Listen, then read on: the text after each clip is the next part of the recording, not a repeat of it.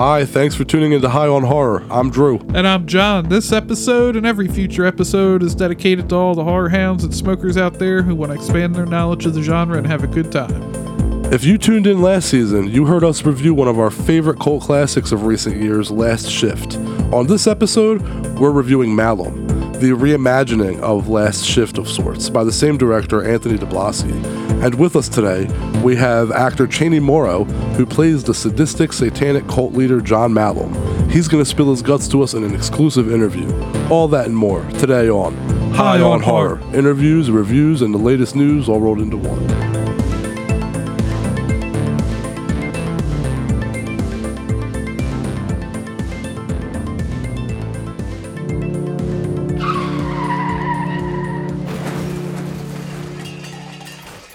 All right, if you hear that train a-rolling, you should know by now, if you listen to this show, that means it's time for Strainwreck. I don't think we always used to do Strainwreck at the beginning of our show, did we? It used to be like 3-4 segments in. Maybe? I don't know. We've been at this for like almost 2 years, I think.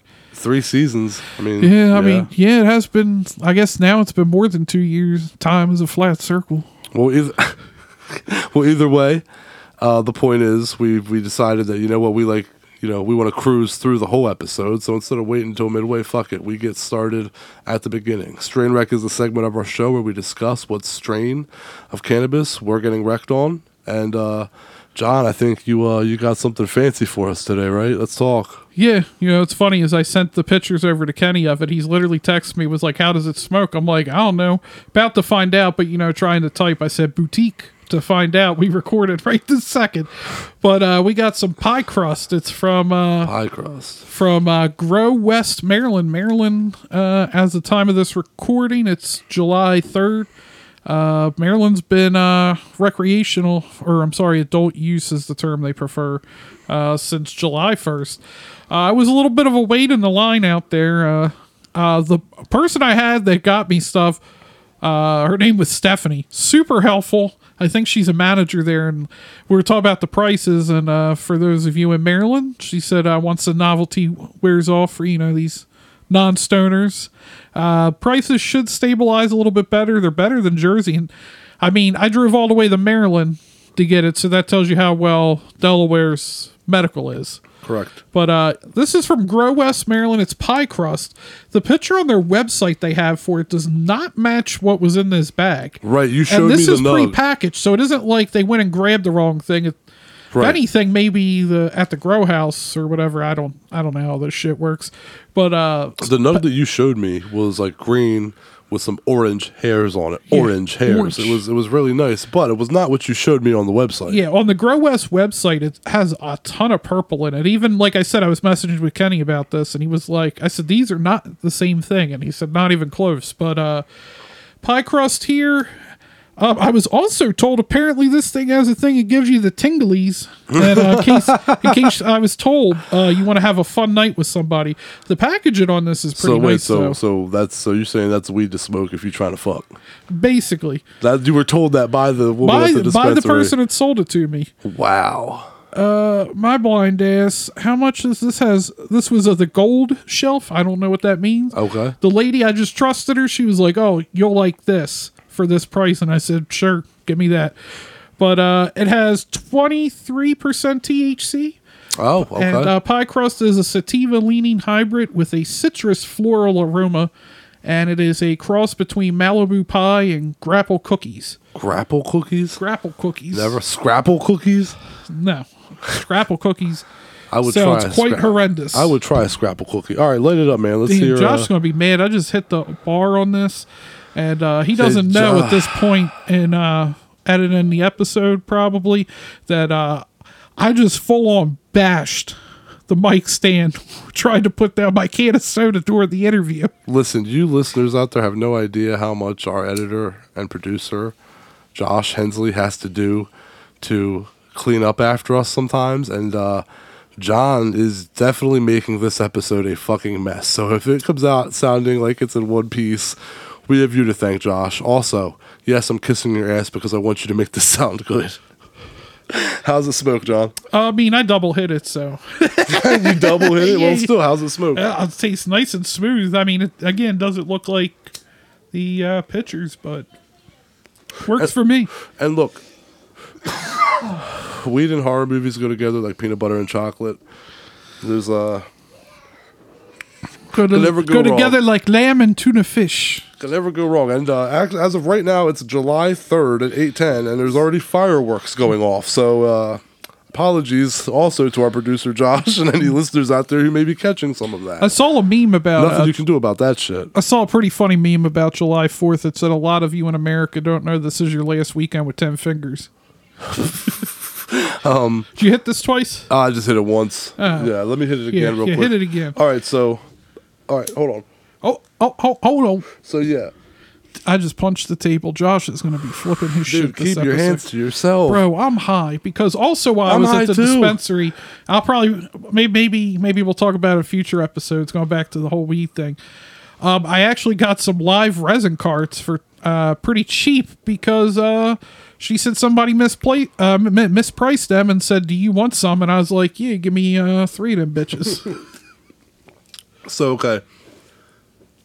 Strain Wreck is also the segment of our show where, while we're smoking, we discuss current events like, Maryland opening dispensaries and all that. And the horror element now, time to get into like the point here. I wanted to bring up and do a little bit of like a remembrance here for Julian Sands. That is such a fucking tragic story. He was found last week. His remains were found by some hikers. He was missing since January. He was 65 years old, and his remains were found in the wilderness in Mount Baldy. He's known for his roles in Warlock, Arachnophobia, Boxing Helena. Now, I've never met him, but I've never heard of anybody ever saying a bad word about him. He was a complete gentleman and a class act and an old school respected actor. And what a terrible way to go out, man. Like, my heart and, just condolences to his family. Like, I'm not going to sit here and act like I always praised the dude and talked about him. I'm not a bandwagon jumper. I'm not going to act like he's my favorite actor. But I liked the movies he was in. I appreciate him. I don't ever want to hear that somebody who I grew up watching disappeared in the wilderness and then was found all these months later. That's an absolute tragic ending. Yeah, and he did some other movies too, like Leaving Las Vegas, Phantom of the Opera, playing the Phantom. Yeah. Yep. Yeah, it's He was a classic act. He was a class act, I will say though, you'll never find me dead from hiking. I'm too fat. Yeah. So just what a tragic thing. Hearing about Julian Sands and yeah, like I said, my condolences and just what a bummer. Just what a bummer. Like there was just this thing where everybody, even his brother, had announced like he had long said his goodbyes. He assumed. His brother was dead. Julian was dead, as I guess everybody started to once you're gone missing that long in those types of conditions. For sure, they assume, but there's always in the back of your mind, he's gonna pop up somewhere. There was even jokes going around online that like somebody's got him like miserying him. He's like tied to somebody's bed, and they're making him watch Warlock 1,000 times, and like there was in the back of your mind, like there's always hope until there's not. Yeah. And it's just all I could say. I don't know how it went down, but all I could say is I hope the poor guy didn't suffer, man. Like what a bummer. I didn't mean to bring us down during our strain wreck, but that stuck to me. It's been sitting with me. Like I just keep thinking like it could be him, it could be anybody. Like who just goes out to that happening to him just really hits with that. It could just happen to anybody. Anybody can just say, hey, I'm going to go hiking or I'm going to do whatever. And then something just happens that you fucking disappear and then you're not found for months later. Like the world can be a scary place, and on that note, let's get into horror history. Yeah. This week in horror history. All right. Well, Drew sparks the bong over there. Let's get into some horror hiss. July 3rd, we got Patrick Wilson and Chaney Smith. Happy birthday. Dude, I have a problem. I just realized there's not like water in this. We're just fucking like steamrolling this weed. Well, fucking, I guess. I guess on the next, when we're done horror hiss, we'll put some water in that bitch. Yeah, right? I mean, it still hits pretty smooth. Before I move on to another day, you got anything to say about Patrick Wilson or Chaney Smith? I said happy birthday before just I happy interjected. birthday. Happy birthday. You had a mouthful of smoke. Yep. But Yeah, basically staples of the horror genre at this point. Yeah, and Patrick Wilson actually directed Insidious 5 that we're going to be seeing and reviewing soon. So it's going to be nice to see. It's the first time he's directed an Insidious movie. It started with James Wan, then it went to Lee Winnell, and now it looks like Patrick Wilson's given it a shot. He has been a part of the whole thing. I love how he champions horror, and he will stick with franchises despite being like a well-known actor and a bigger name. So definitely, I like him. Shawnee Smith, she's been around forever. Obviously, the best thing she's been in for me was The Blob, the remake, but I know for you it was Saul, right? Yeah. Yeah. I still like the Saw series, even with the terrible ones. I think we've probably talked about it before. First three are really, really solid. I don't even like the third one though. That again, to me, that's like how people like Hellraiser 1 through 3, and then like me and you and I only like 1 and 2. People like Saw 1 through 3, and I can only take 1 and 2. Honestly, okay, 1 and 2, I feel like I like 3, but 1 and 2 are way better. Yeah.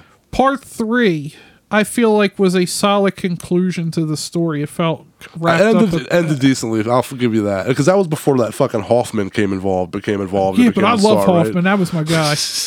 I fucking love him. After the third one, the only people that were decent actors, and that's saying much for a Saw series, but were Costas, whatever his name is, the one that plays Hoffman. Yeah. Tobin Bell. Shawnee Smith was kind of out at that point.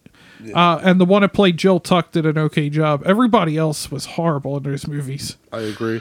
But it's funny how even though, I mean, I'm not trying to shit on the actor, but it's like you play Hoffman, you're the star of like 3 or 4 of these movies in a row, like literally like the face of the movie. Well, not really, because they still just promote the puppet or fucking dead ass Jigsaw as John Kramer as on the posters. But he died in the second one. No, the third one. It's the third one. The third one he died, but he still managed to be in every one. And on all the posters. But it's like the dude that plays Hoffman. It's like, how do you star in 3, 4 movies, I don't even know, that go to theaters, that are doing well at the box office every Halloween, and then people still don't know the actor's name? You mention him and they'll be like, who? But, the dude that took over the shitty Saw movie, when the Saw movies went down the shitter, the dude that was like the bad guy in all of them. His first name's like Costas, but I know his last name starts with an M, but I can't pronounce it. I couldn't even tell you. All right, so now we'll move on to July 5th. Eva Green and Marilyn Burns. RIP.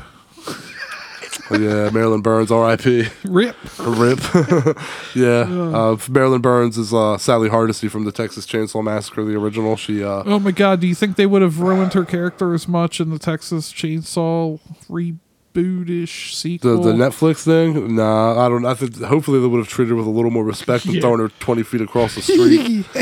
Like that shit was ridiculous. But R.I.P. to Marilyn Burns for sure. She was a fine final girl for sure. And Ava Green, she's been in her body of work, stands out for itself. She's doing a great job too.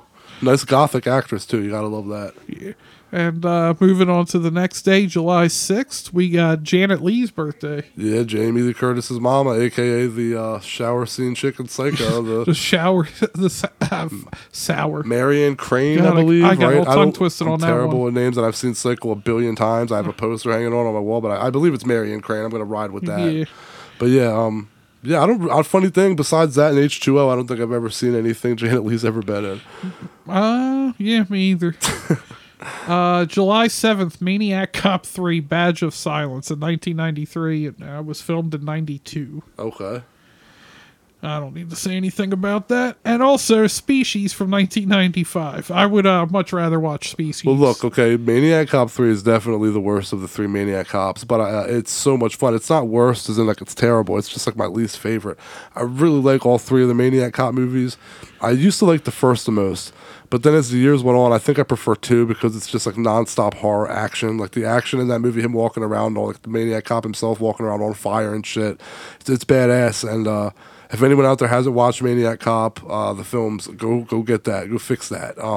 They're directed by William Lustig, who directed Maniac and Vigilante and more. William Lustig didn't direct the 3rd film, so I don't think that's a coincidence as to why it's the weakest one. But it's still good. Going on to Species. Dear God. I still have the biggest crush on Natasha Henstridge, dude. Natasha Henstridge, there it is. Species changed my life when I saw it. I mean, I was a kid, and it was the sexiest and grossest thing I'd seen at that time, man. I'll tell you, though, being completely honest, every time I watch this movie, I legit ask myself, would you? Would you let her seduce you, or would you kill the fucking thing? And I gotta say that it really depends on my mood or how high I am. I end up conflicted. Like, I think I'd hit it. If I were in Species, I'd happily be one of the suckers that dies after getting laid. Sign me up. I would have been the pool dude. It's like in the pool scene. The only thing I could compare to it is watching the Buffy series with Nicole. I was like, Miss French would have got me. But I mean, that goes to say, how hot are you when you're an alien that literally just wants to breed with a male and then man and then kill him? And I'm still like, well, I might do it. Like, you know, like that's, yeah, a babe, man, total babe. And moving on from that, July 8th, we got Kevin Bacon birthday. All right, happy birthday, Kevin Bacon. He's a Friday local guy, not Delaware, but Philadelphia. Yep, Friday the 13th, of course, and Stir of Echoes and everything else he's done. He's done a huge body of work. Speaking of Friday the 13th, I forgot to tell you this. Me and some guys were talking at work. I don't know if I told you this or not. We're talking about Friday the 13th and how you could say shit. You know how I like to say shit differently to trip people up? Fry in the dirt deep. Yo, bro, you ever watch Fry in the Dirt Deep? Like, that one doesn't go over so well. Everybody's been calling me out on it. They're like, what? And I was like, Friday the 13th. They're like, that's not what I thought you said. So just wanted to let you know. Fry in the Dirt Deep. Just making up sentences. That's what happens when you're baked and at work. July 8th, Phantasm 2, 1988, and The Descent, 2005. I'll let you start on those. I mean, I would take The Descent over Phantasm 2 if I had to pick between the two. I don't even think it's close. I mean, Phantasm 2 is all right, but I mean, The Descent's... That's one of those movies... I feel like since you had me watch it, when I talk to people, I'll be like, have you ever seen The Descent? No. Oh, you got to fucking watch it. And everybody will be like, isn't that like rock climbing or like cave exploring? I'm like, yeah. They're like, really? I'm like, yeah, it's fucking awesome. Yeah, you try to hide the fact that it's a creature movie from them. I do the same shit. I remember I did that to you, and I just wanted to say, though, about, like, you know, The Descent. I feel like it's the same way with you. I can't remember the last time you told me that you've watched it, and I can't remember the last time I watched it, but it's one of those all-time greats where it's like Halloween, where like I can go 5 years without watching it. I know how fucking great it is. It's not going to change. My favorite all-time movie is The Godfather. I can't tell you the last time I watched it. Right, but is it going to be any less of a movie the next time you watched it? It's Hell like no. the same thing with like maybe newer. I mean, still 30 plus years old, but Pulp Fiction. Yeah, it's not on my all-time favorite list, but every like handful of years, I'll put it on and I'll go, was this really as good as I remember, or do I just like think it's better? And every time I watch it, I'm like, no, that's a good movie, right? I just want right now I'm sitting here thinking still, I'm like, is Pulp Fiction really that good? Yeah. And then like next time I watch, I'll be like, god damn, yeah, it is that good. It is absolutely. But yeah, I want to step in here and bring up Phantasm 2 because to me, it's the only worthy sequel in the series. A lot of people prefer it to the first film due to like the faster pacing and more action. I still prefer the first though because it's creepier. And The Descent, again, like I said, I'll avoid saying too much in the hopes that we do a review of it. But I just want to say that every person, including John and I, consider it to be one of the best horror films of all time, and I consider it in my top 10 personally. And if you want a good creature flick without stupid, annoying characters, without tits and gore, with genuine scares and suspense, then look no further. And there is gore, but it's not like a Lucio Fulci film. You're not getting bathed in blood, but goddamn things do get bloody. There's literally a fucking vat of blood. So yeah. At the very least, it's one of the best movies of the aughts. Like, oh, for sure. Yeah, for the first decade, like. At the very least, it's one of the best from its decade. And if you really want to get somebody, don't, like I said to John a minute ago, do not tell them that it's a creature movie. It starts off as like a cave exploring movie. And being claustrophobic, like that fucks with me enough. But even if you're not claustrophobic, it will make you claustrophobic because these girls, these friends get caught in this cave, it's a new cave. They have no idea where they are and how to get out. And you just feel for them like they're running, they don't know where they're going. They're trying to find their equipment. They're losing equipment. They're getting injured. And it is like a panic attack on film. And then like midway point, you get introduced to, oh yeah, by the way, there's fucking monsters down here too. So if anybody out there wants to skit somebody and startle the shit out of them, show them The Descent and don't tell them it's a monster movie. Well said. So let's just move on to PPA. Puff Puff Ass. Puff Puff Ass. Yo, man. Puff, puff, pass. Puff Puff Ask is a segment of our show where we read off the messages that you listeners write into us on social media at highonhorror420 and through email at highonhorror420@gmail.com and or our website highonhorror.com. I'll start.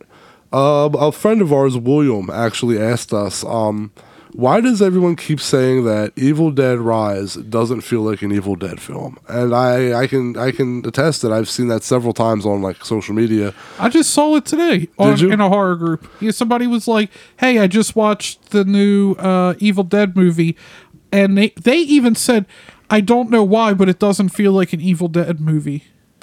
Well, look, shooting straight here, my answer to that is I don't know why people think that or say that. I'm not one of the, I hate people who say like, I'm a true horror fan, that they're swinging their horror dick as if like, there's like this, because I've liked horror longer than you and know so much more, my opinion's more valid. I mean, I guess to a degree that can be true, but like I hate people who just brag and think that because they watch horror so much. Like, I'm not that guy, and I am that guy. I watch all this horror and I don't ever brag. Like I said, I didn't even tell John, I didn't even tell people I won the Evil Dead contest. You were telling people. I don't brag. I don't like that stuff. But I will say that being a lifelong fan of the Evil Dead films, like since I was like middle school, I can tell you that there are a lot of fans that think that their fandom and opinions are gold and that it holds the most water. So, they love flapping their gums and spewing ignorance and shitty opinions.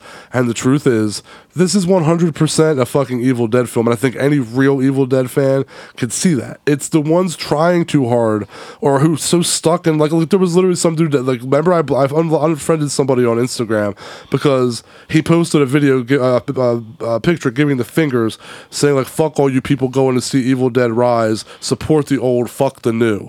And I'm like, these are the type of people that are saying it's not an Evil Dead film. You guys are fucking assholes, and you make horror look terrible.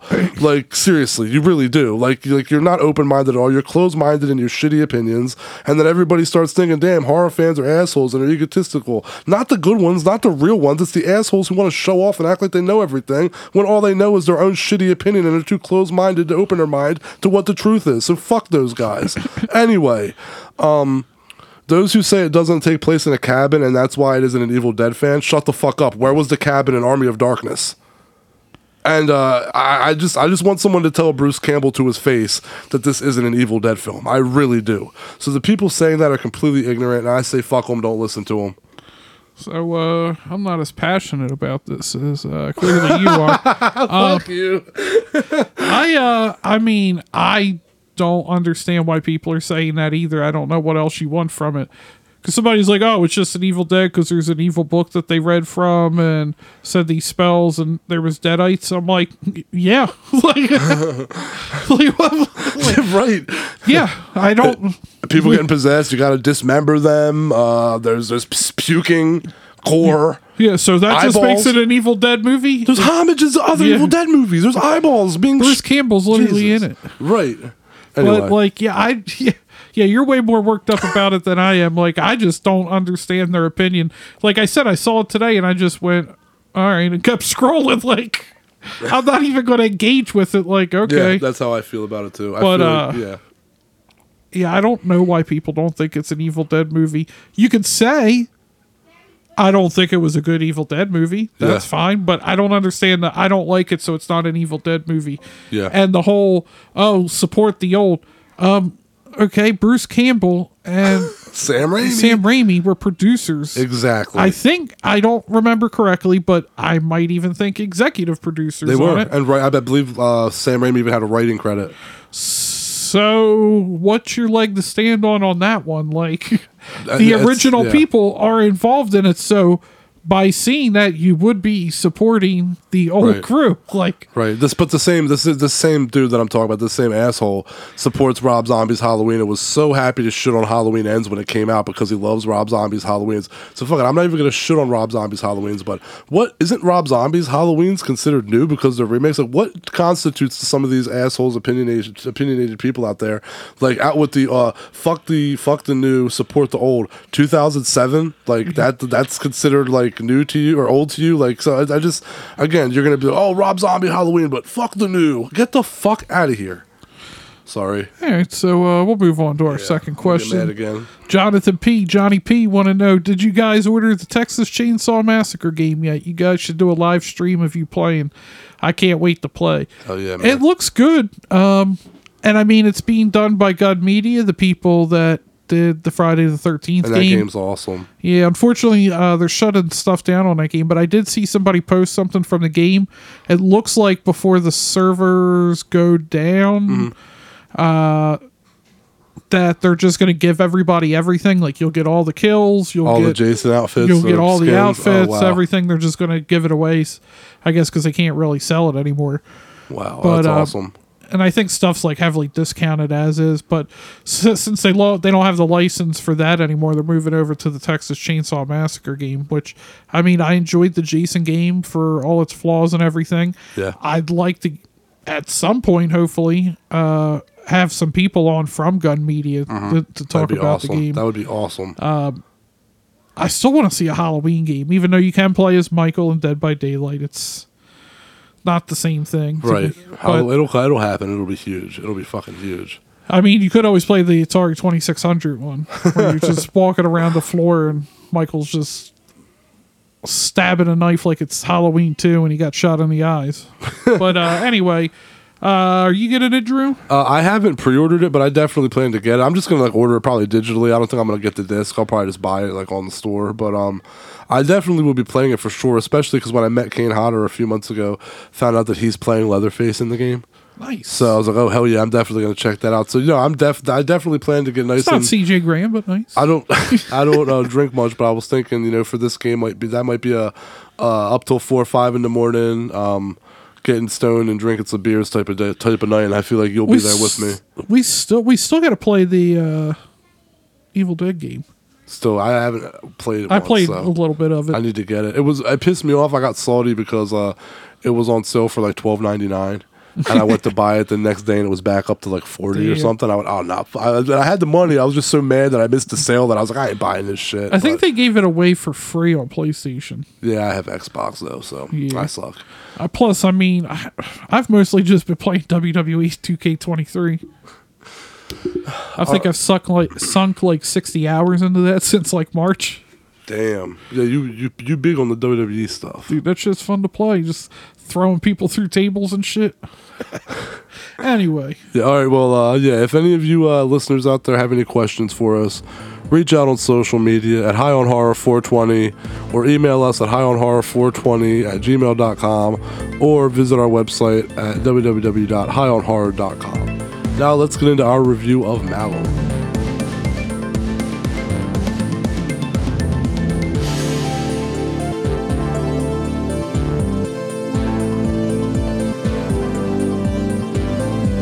All right, today's film, Malum, is a 2023 American horror film directed by Anthony DeBlasi. Malum stars Jessica Sulu, Eric Olson, Candace Cook, and today's guest, Chaney Morrow. Jessica Sulu stars as Jessica Lauren, whose dad, Will, played by Eric Olson, was also a cop.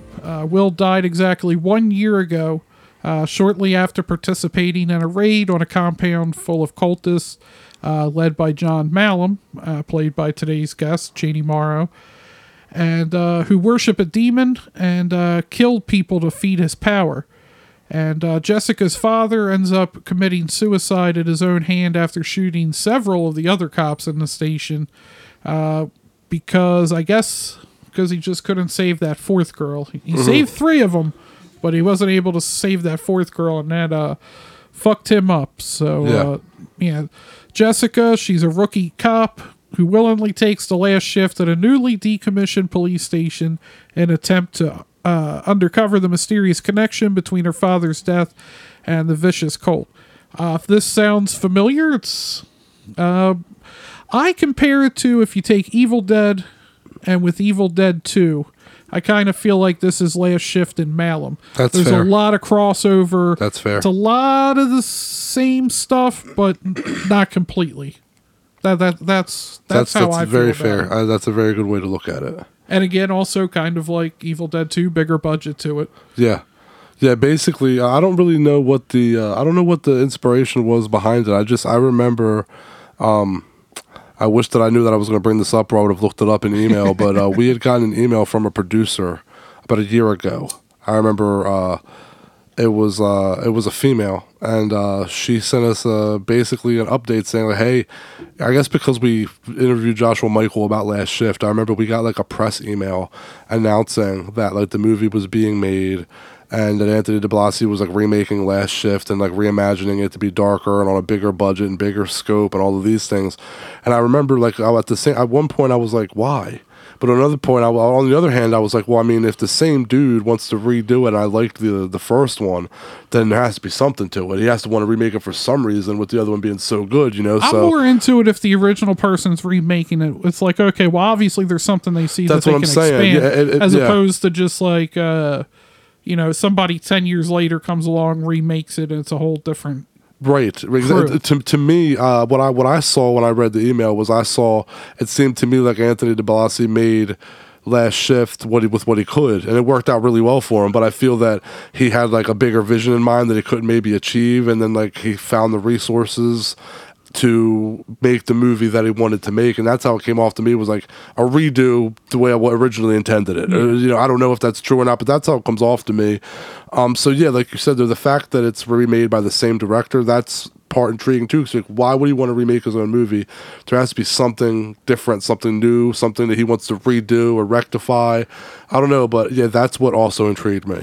Yeah, and I feel like the thing that really improved were the effects. Agreed. Where we're definitely a step up. I think maybe that's why with the bigger budget, the effects could be done better.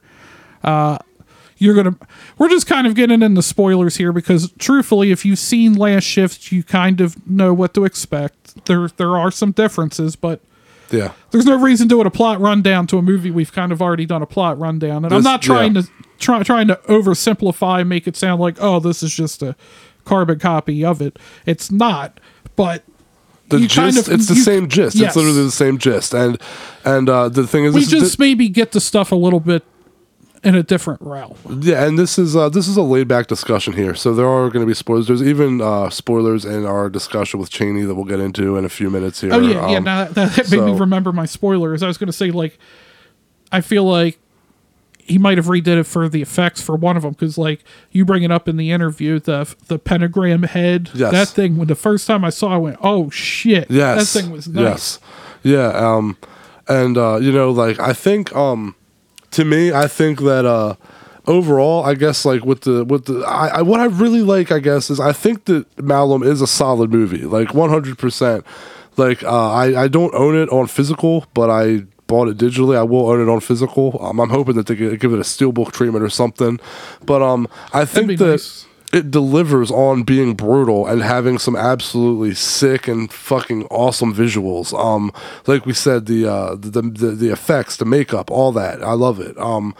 It's there's some things that I think were done better in Malum, but some things that I think were done better in Last Shift. Like, while I think the makeup effects and overall quality, paint job and everything is better in Malum, Bashface Betty in the original Last Shift, when she's under the desk, I thought that she looked like way creepier because she looked like she'd been beaten to death. That to me was more disturbing than like the creature effect that's in Malum that she has.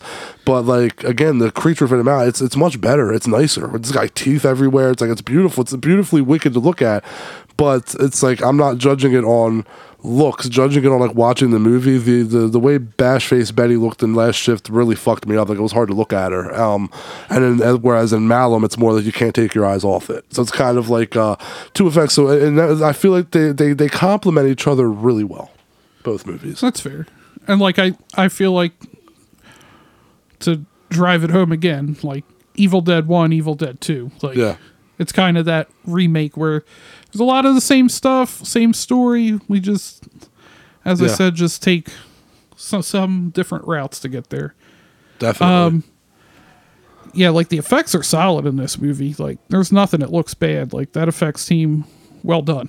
The blood and everything. Yeah, everything looked absolutely solid. Looked absolutely sinister. I will say, I'm not. I guess for the sake of spoilers, I won't say what the very last thing that happens in the movie is, but I will say that the last shot of the movie, I remember I pointed that out to you. I said the last shot of the movie, like the last 10 seconds of the movie, is just like it's so sinister. But it's beautiful. Like the cinematography, the lighting, the design, it looks so wicked. But you're at the same time, you're like, it looks fucking awesome. It's beautiful to look at. And I guess in that way, Last Shift, I can't say the same for Last Shift. Last Shift wasn't really like a pretty movie to look at, and whereas this one, so I guess in that way it's more well shot. But I think that the thing is, this movie just came out too close to Last Shift, and that's why it's being compared. And things like our performances by like Chaney, Morrow, and stuff like that, and Malum, they're getting like kind of compared to and looked at in the same light as Last Shift. And like that's the only thing that I dislike about this scenario is I feel like I wish that people could just look at Malum as its own movie, because even us in our discussion, you can't help but rope that Last Shift in. And it's like I just wish that there had been enough time between movies where Malum could stand on its own without like it having to be a conversation about comparing or this and that. But I think over time it will. Both movies are going to find their own crowd that people aren't going to know, and somebody's eventually going to go, hey, I just watched this movie Malum and it was really good, and then their friend's going to go, I watched a movie called Last Shift, it's kind of the same plot, and then they're going to go, oh shit, and so that'll happen eventually as time goes on. Yeah, I think I would give the movie like 7.4-ish. 7.4, that's good. Yeah. Well, what about you? Well, again, I think that of all the things that they did better in Malum, which there's a lot, I can, they did a lot better.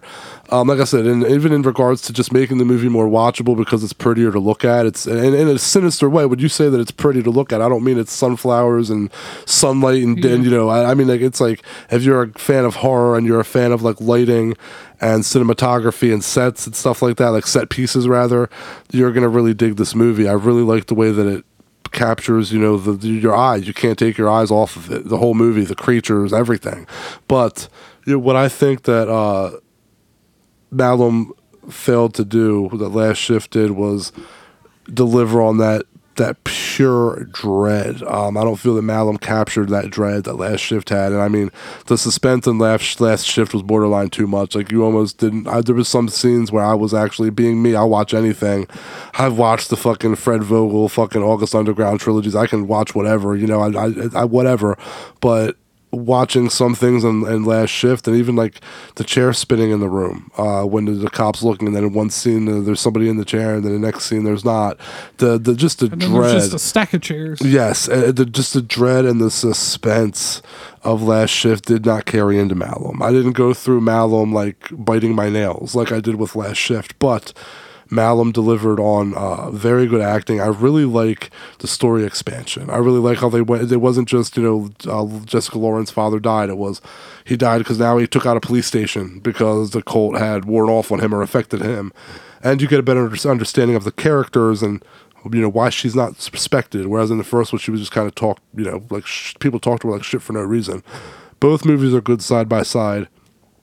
I think Malum is a better crafted movie. I don't know which one I like more. It doesn't really matter because they're both great. I would give it a 7.5 out of 10. So we're pretty much right around same area on that one. All right. Well, then let's get on with our guest here, Chaney Morrow, and we'll have him on to talk more about the film.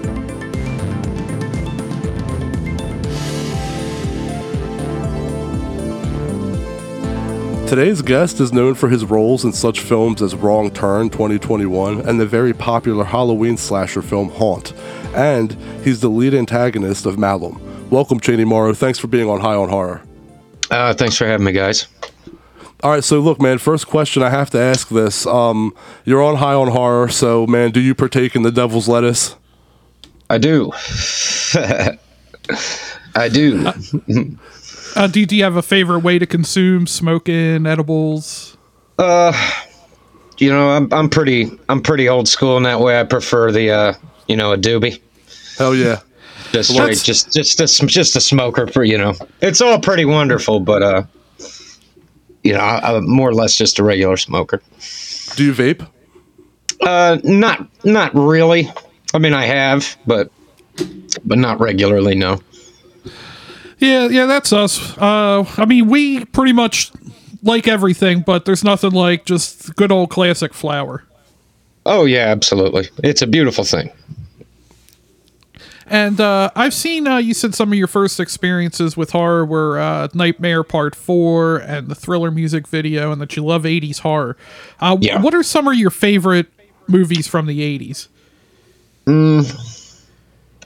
Well, I got a real fondness for the Elm Street trilogy and the Halloween series and Friday the 13th, all the staples that everybody likes. But Right. there's a lot of stuff in the 80s that kind of fell through the cracks, or would later wouldn't be as popular at the time, but would later kind of take off.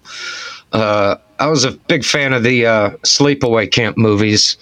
Hell yeah. 1, 2, and 3, just because they're so much fun, and they only get sillier and sillier. Yeah, 2 and 3 are like just completely different from the first one. I still love the first one, but 2 and 3 are just like batshit ridiculous. Yeah, and The Thing is my all-time personal favorite horror movie. I would Top say 3 for me. Yeah, absolute classic. It's that subgenre of creature, sci-fi creature film. Man, that's my gold standard right there. Yeah, that's a good gold standard to have. Yeah, that's a damn good one.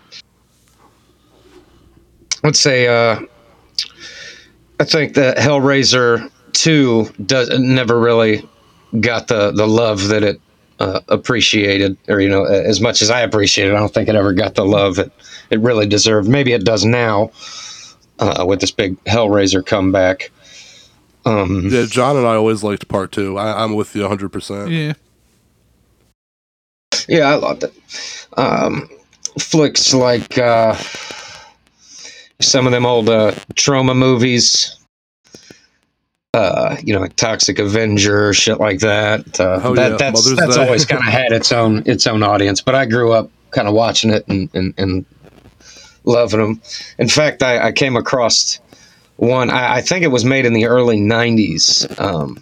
I came across it just a couple nights ago and watched it, and remembered seeing it as a kid. I must have been 10, maybe 10 years old. I was like, damn, this looks familiar. And it was Sorority House Massacre 3, but it was then going by a different name. And now the actual name of it escapes me. It's the one in the high rise with the lingerie ladies being chased by the Orville Ketchum. That was those are a lot of fun to watch. So that took me back. Well, let me ask you one personally. Anything that played on the USA Network back in the early '90s that played real late at night, or Monster Vision. Those are the flicks I really love. The creature features. Well, what about this movie? Actually, I was just talking to my wife about this one. I'm going to throw this out there. You had mentioned like 80s movies that people haven't seen before, and here's one I never hear anybody talk about: 976 Evil. Yeah. Stephen Jeffries. I think Englund directed that too, didn't he? Correct. Robert Englund's directorial debut. Yeah, that's one of those movies that, like, when people bring up 80s movies, I name it because I'm like, somebody has to show love for this type of shit. Yeah, that's a good one too, man. That was a excellent little flick. The sequel's a little hammier, but the first one's got some good creep to it. Was that Stephen Jeffries' Fright Night? Yep. Fella. Ed. Yeah, Evil Ed. Yeah, that's a good flick. So as I mentioned when we introduced you on the show, you were in Wrong Turn and Haunt and other horror films besides Malum. What did you find rewarding about acting in horror movies? They're okay. It wasn't something I really that damn lettuce.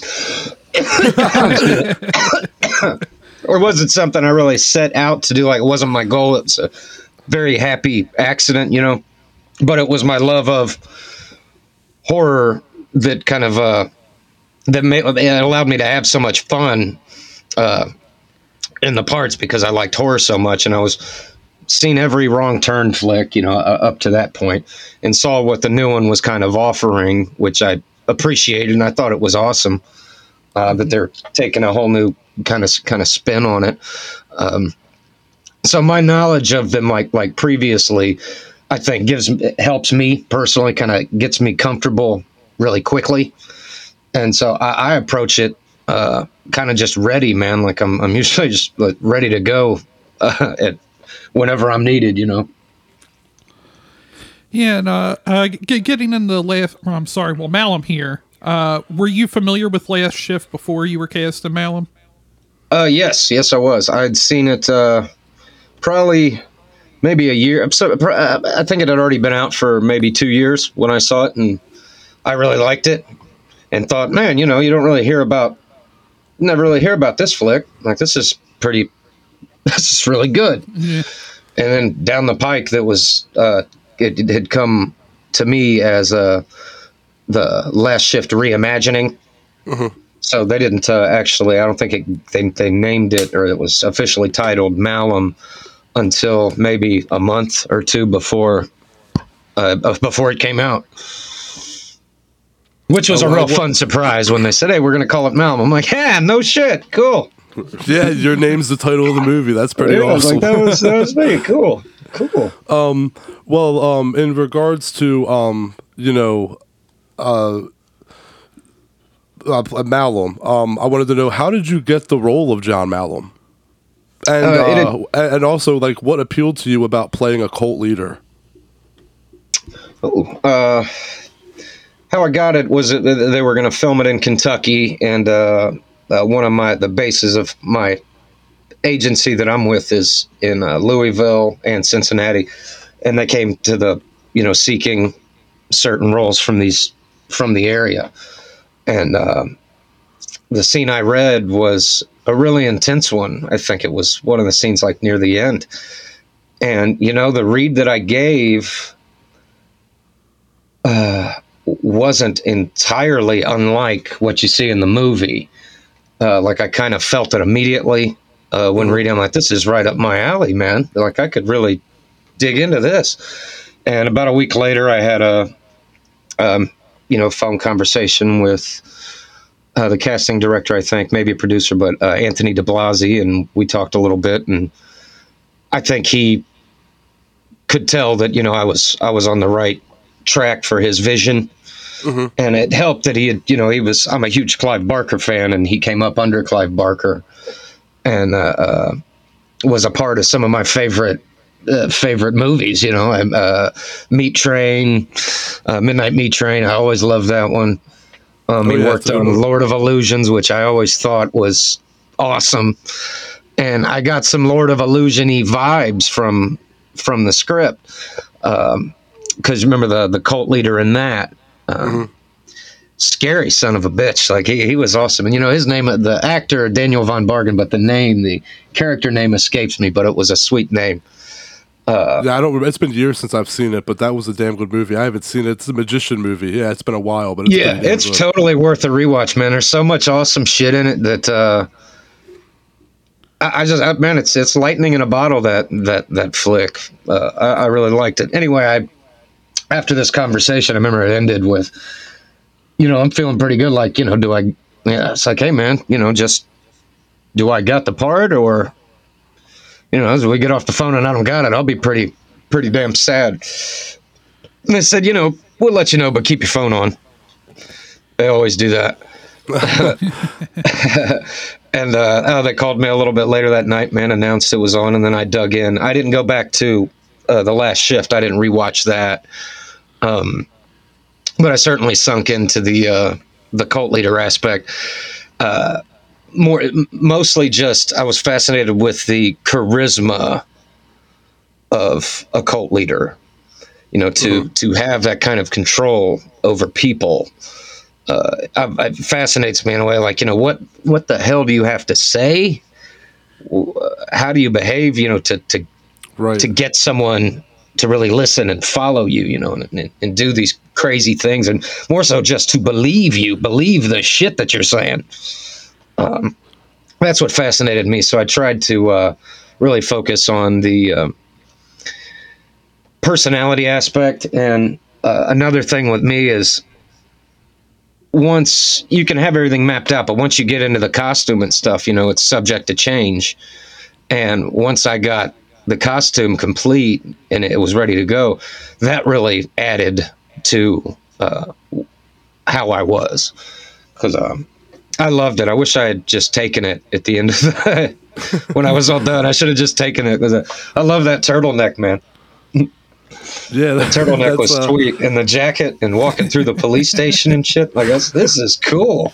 Yeah, you definitely looked cool, man, for sure. And yeah, that's the thing. In Last Shift, the character's name was John Michael Payman, and now it's been changed to John Malum. And you said you didn't, rewatch Last Shift before taking the role, and I think that's pretty cool. I like that, actually. You wanted to do your own thing. So, like, besides character. And like you said, like your wording and how you can control people. What did you want to bring to this version of the movie? I wanted it to be 100% different, which is why I didn't rewatch the movie, because I didn't remember a whole lot about that aspect of it. It wasn't super prominent in Last Shift. I mean, you saw him and stuff, but the character, how far he went wasn't a part of it. Shit, what was the question? Oh, I was just wanting to know, what did you want to bring to the role? I wanted to bring something that was scary, but not at first glance. I wanted to be there to be this darkness behind a pretty pleasant face.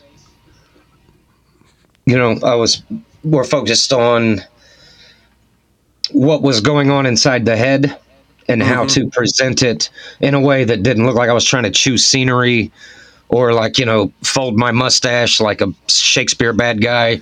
I am, just really chew it up. I wanted to be as realistic, and I would watch the girls. Also, I would watch their performances and see how they were playing it, and I used a lot of what they were doing to fuel mine also. And by figuring out how the flock was ticking, it made it easier for me to think I could kind of control what was going on. So I wanted it to be a very controlled evil, I guess, is what. Okay, that makes sense. I didn't want it to be. I wanted it to be really effective, but in no way over the top or hamish. Yeah, and like you said, not a lot of people have seen Last Shift, but the people that have seen it absolutely love it. Did you feel any pressure or nerves knowing how well the original was received? I didn't until after the fact, and I guess I felt it a little as we're waiting for the movie to come out, and the trailer was a big hit, but it was almost 50-50 with people excited about it and other people just wondering, like, most of them didn't know it was de Blasi doing it. They're just kind of stupidly commenting on shit without knowing stuff, but that's, expect that. This movie isn't 10 years old. It was great. Why would you do this? But it's bullshit. But I'm thinking, hey, wait till you see it. You're going to love it. Right. Like, you're going to love it. I think it kicked up the notch a little bit. I'm not saying it was a better movie. They're different. But I think it kicked up the notch. But after the movie came out, there were people that loved it, and there were people that preferred Last Shift so much that hearing that was a little jarring. But I have experienced negativity before. With movies, there's always a bad review somewhere. It was a little jarring though. I think they're both really good movies. Like, they're very good companion pieces, and I think if you like Last Shift, then you're easily going to like Malum, because it has such a bigger budget and a wider scope, so I don't really understand that criticism. But yeah, I think both movies are badass, man, and you did a great job. And thanks a lot, man. And speaking of how you were talking about, like, your get-up and everything, how long did that makeup process take when you were, like, wearing the teeth and the eyes and, like, the bag over your head and shit? Oh, man. Well, there were a couple of different setups. Like, there's a live John, then there's newly like hung corpse John that she finds in the morgue, like at one point. Then there's year-old corpse with the teeth and shit. And then the final bit, you know, the transformation when the low god, when he becomes the Redeemer, Malum the Redeemer. That final one there was the most arduous. I think that maybe took... And, you know, the team was great, man. Russell FX, they did the new Hellraiser flick also. And nice. The gore in that, you know, there was some gnarly shit in that movie, too. But these guys knocked it out quickly, man. I think the longest I ever sat for that final bit, which I think we maybe did it 2 separate times, was maybe 2 hours. Oh wow, okay. Maybe 2 hours. You know, it was usually a couple people working on me at once. And I mean, they were good, man. They really the airbrush technique, all this stuff. I mean, it was incredible. Yeah, like the veins in your face and stuff. Yeah, it was incredible, man. All with like airbrushed and just fantastic. These guys were so good. Watching them put together the fella Ben that played the Temple Baron, the really tall monster. Watching him work with that was a trip, man. Because he was just scary as shit to look at already, and you see him walking down the hall to go to set, and you're like, damn. Yeah, I mean, Anthony DiBlasi really has a way of like bringing like a vision to his movies. All of his movies, like both Last Shift and this, and even Casadaga, they all have something that stand out about them that make them unique. And I've never seen someone actually make a demon with like an actual pentagram face with the little circle around it. I was like, holy shit, that's crazy. Yeah, that was cool, man. He's such a sweet dude, very, very smart, you know. But boy, when it comes to writing, he's got a fascinating mind for horror. Like for horror, he really does, man. It's incredible. Like, dude, wow. And I guess some of these things come to him in his dreams, you know, and he wakes up and writes the stuff down. I mean, with him being how he is, I feel like, you know, this movie is so dark and toned that behind the scenes, it had to be a lot of fun. Like, am I correct in that? And do you have a favorite behind the scenes moment you could share with us? Oh yeah, behind the scenes was a lot. There was never. Everybody was smiling. You know, there was a lot got done. Things were on time. Favorite story. I had really good experience all around. There is one fun bit I thought was fun, and that's the way DiBlasi he does this to people, and it's funny, man. I'm sitting. It's the bit where it's near the end, and they reveal the corpse John in the chair, and she's walking up to him, and like I wake up, you know, and spot her.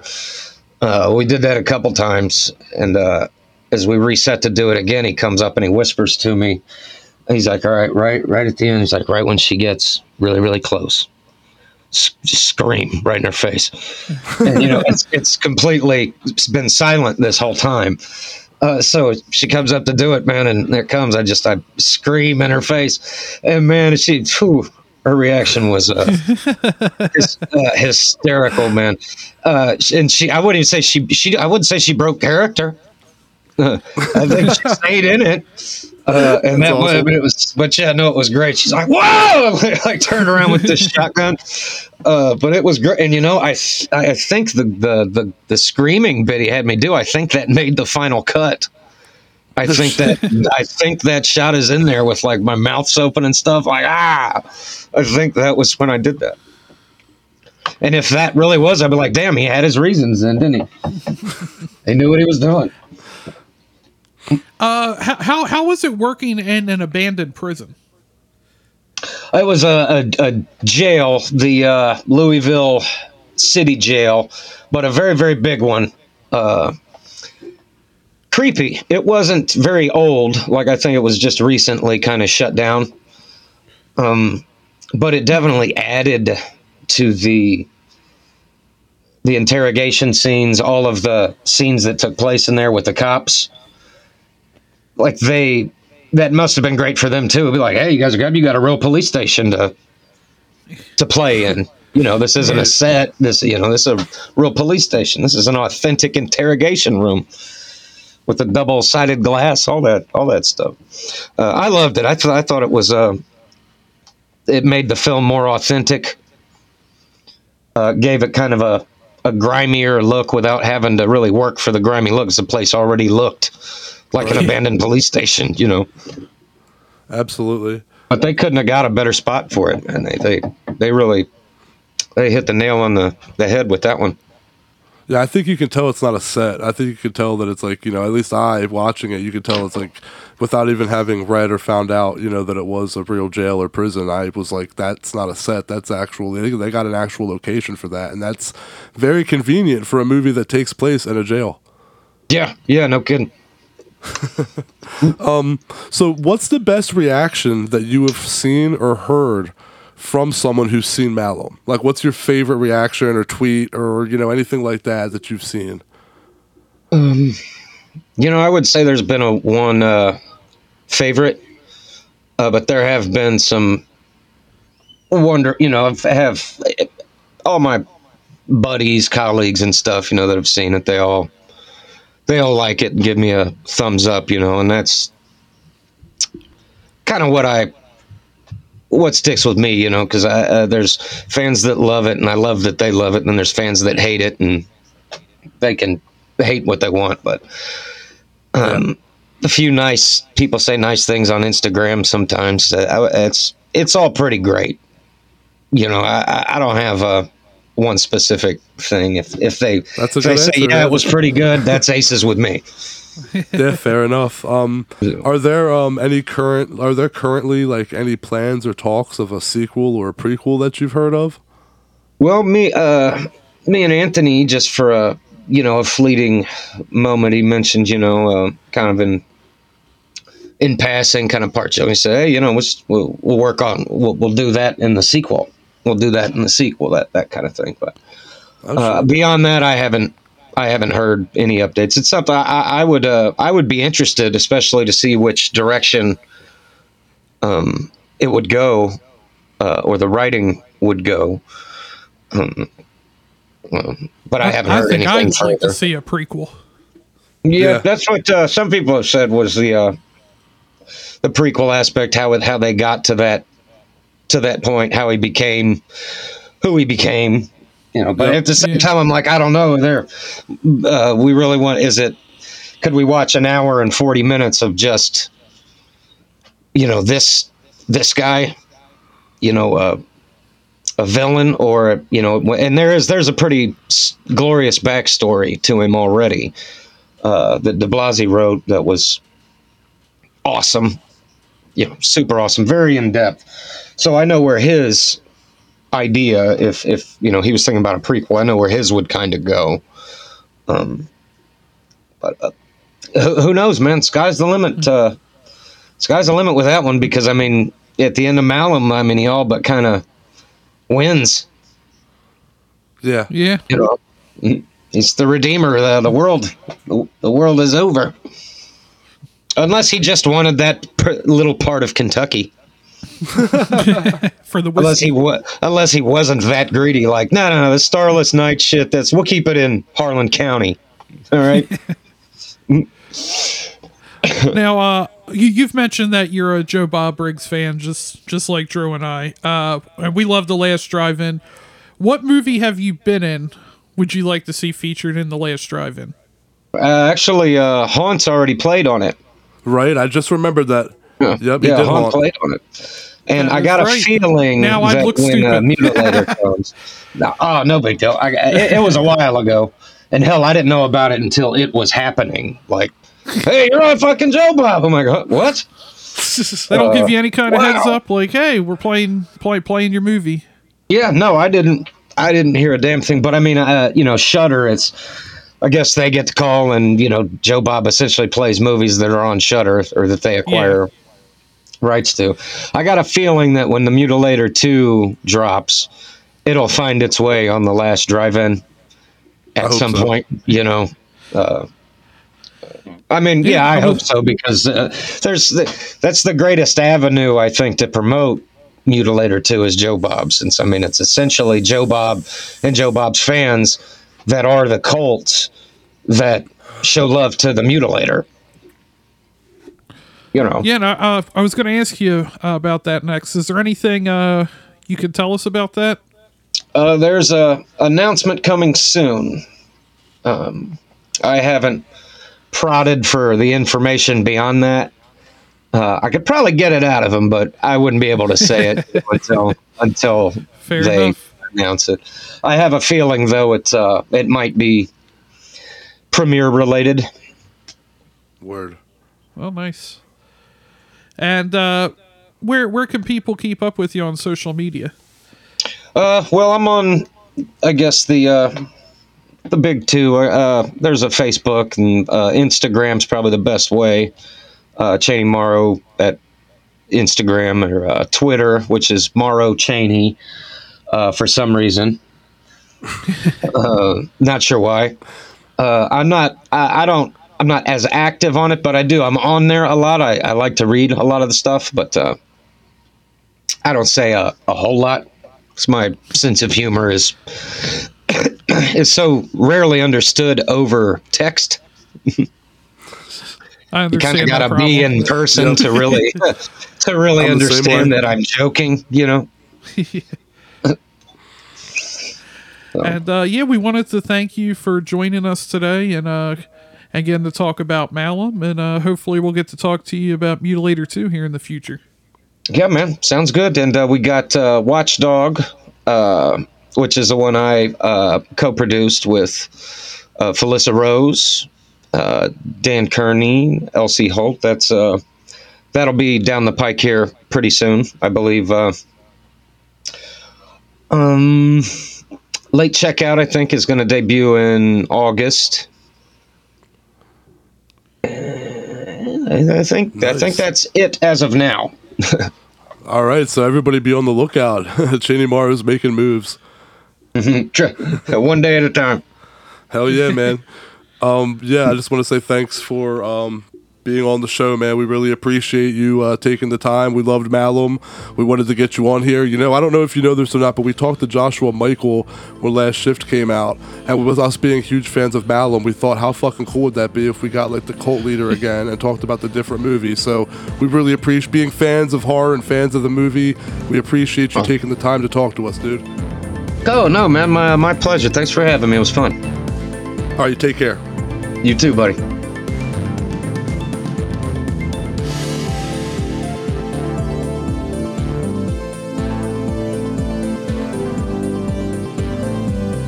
All right, thanks to all the horror hounds and smokers out there for tuning in. Thank you again to Chaney Morrow for joining us today. Make sure to check out Malum, and I mean, hell, make sure to also check out Last Shift. Watch both of them. They're both amazing movies. And follow us on social media at High on Horror 420 on Facebook, Instagram, Twitter, TikTok. And follow us, and we'll give you our updates for what our next episode is. You can always send us some Puff Ask questions at highonhorror420@gmail.com. Make sure to stop by our website, and you can get previous episodes and sign up for our mailing list at highonhorror.com. And I guess I'll about wrap her up.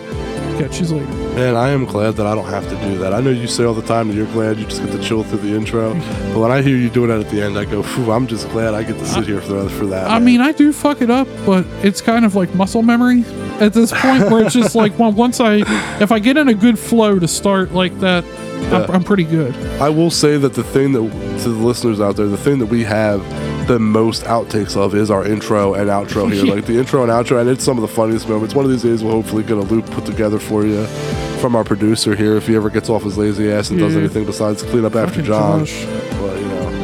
Anyway. Catch you later. See you all next week.